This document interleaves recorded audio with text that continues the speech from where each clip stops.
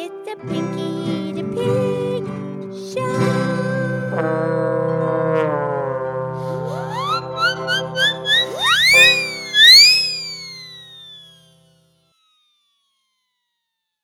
Okie dokie, this is me. This is Pinky the Pig, and it's time for our podcast show.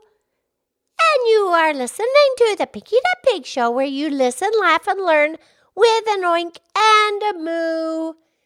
And we thank planet Earth for listening and the universe. And I'm here with my fabulous, excellent friend, Mildred the Moo Moo Moo Cow. Hi, Pinky. How's Pinky? I'm awesome. How are you, Mildred? I'm awesome. Are you staying cool? Yeah, I'm staying cool. We have central air.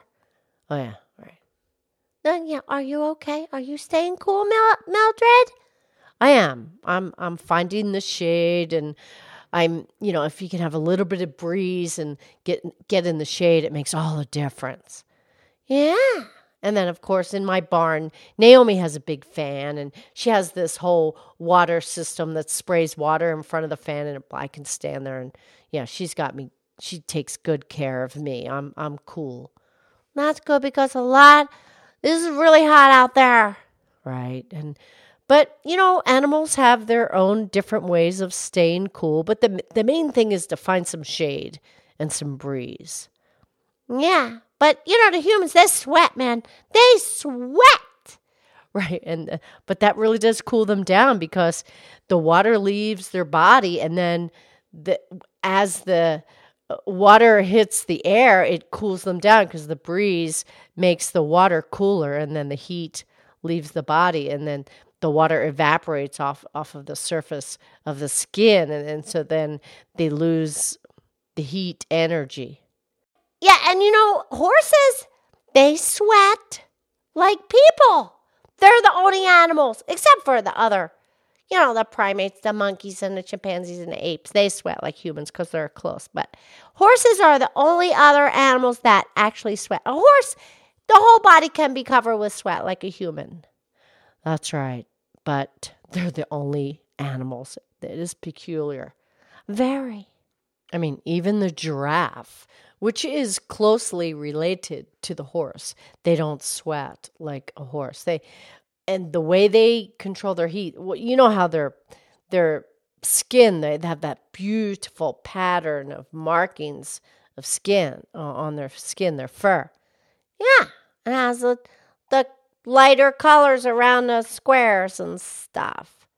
Right. So what happens is the blood vessels at those lighter colors, the edges of their spots, the heat escapes from those places because of the markings on their skin. And they're very large animals, so it's quite effective to regulate the heat. That's a genius. Yeah. We did a podcast on giraffes. Yeah, that was episode 202. And we invite our listeners to go back to previous episodes. Just click on the title that suits your fancy. Yes. Because I know, here's the thing. Because pigs do not sweat. I mean, we can sweat a little bit from our nose, but not really. We don't have those glands like people and horses have. We roll in the mud to stay cool. Yeah, I know. Yeah, I like that. It does work. Because then it's just like you got to have the mud on your skin, and then the water evaporates, and then it cools you down. Yeah. Do you roll in the mud? No, only if I have to. I enjoy it occasionally. Yeah. And the chickens, they can't sweat either, but they have that goofy thing on their head and on their throat. Pinky. Well, it's kind of... This is strange wobbly bits of stuff on their head and their neck. Yeah, it's the comb on their head, and then on the throat, that's called a wattle. A wattle? Yeah, with a T. Wattle. Yeah, those are strange wobbly bits. But that's what helps them to stay cool, because the blood vessels are in there, and then the heat can leave the body that way. That's interesting. But, you talk about the blood vessels. That's like the elephants and their big ears. The blood vessels there, that's how they cool themselves down. Right, and they can even, the big elephants, the African elephants, they can flap their ears and really cool themselves down. Yeah, and the rabbits, they don't flap them, but they have the big blood vessels in their ears. Cools them down that way. Yeah, very good. And what about those prairie dogs? They're really smart little animals. They burrow under the ground, and they make all the little holes. But they build these little towers up a little bit higher. And there's a hole at the top of the tower. And then the heat escapes there because the wind is the ground is a little bit higher at the tower, and the wind blows it away. It just whisks the heat away out of the tower. And it helps keep their whole little burrow community cool. Right, they do that on purpose. Yeah, pretty smart. Right, and even the bees. I mean, of course, bees, they collect the nectar from the flowers and take it back to the hive, but they also collect water and they bring it and they pass the water from their mouths to the other bees in the hive. They do? Yeah, and then those bees, they take the droplets of water and they spread it all over the honeycomb, and then they fan their wings onto the droplets of the honeycomb, and it cools the entire beehive. Yeah, genius. I know. And another animal, the termites. Yeah. They make the mounds out of mud and such, and they create this whole system of air pockets within the mound, and it creates the ventilation, and it's just incredible. I mean, the whole interior of the mound remains remarkably cool because they're really smart engineers. They build all these pockets all about the heat regulation. Yeah, that's nature for you. Yeah. Yeah, but, I don't sweat, and I can pant, though. My tongue, and then the moisture comes out of my tongue and a little bit out my nose, and then the air cools it down. Right, and that's what a dog does. Yeah, they don't sweat either except their tongue and their nostrils. But their paws, they can sweat out of their paws. That's right. They can get some water to come out from their paws, but they do have glands, but they're not water glands. They're other glands that they're called. They release pheromones. Oh yeah, the good smelly stuff.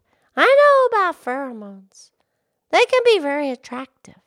Oh, okay.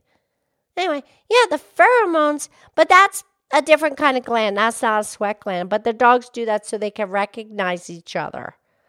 Exactly. And then, Pinky, the koala bears. Yeah, they're not really bears. They're marsupials.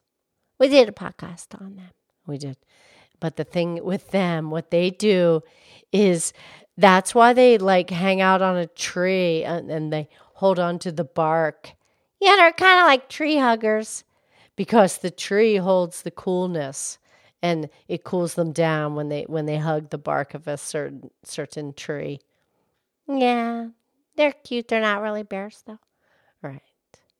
Yeah, we all have to try to stay cool and do whatever we can to stay cool. The snails and the worms, they just dig down deep, baby. They just get away from it. And they can survive down there for weeks, get away from the heat, go dig deep. All right. Well, but everybody stay cool. Do what you have to do to stay cool and be cool. Right. Yeah, don't let the heat get to you, baby. Okay. Okay, Mildred, time for a poem, but I have a feeling that you're not going to talk about the physicality of staying cool. You're going to talk about staying cool, calm, and collective. Yeah, I think we're going to go there. That's fine. Okay, this comes from Thomas Jefferson. He said, "Nothing gives one person so much advantage over another as to remain always cool and unruffled under all circumstances." Yeah, I knew you were going to go there. I couldn't help myself. That's okay. Very good. we'll stay cool, calm, and collected. Yes. Okay, I'll talk to you tomorrow, okay? Okay. I love you. I love you.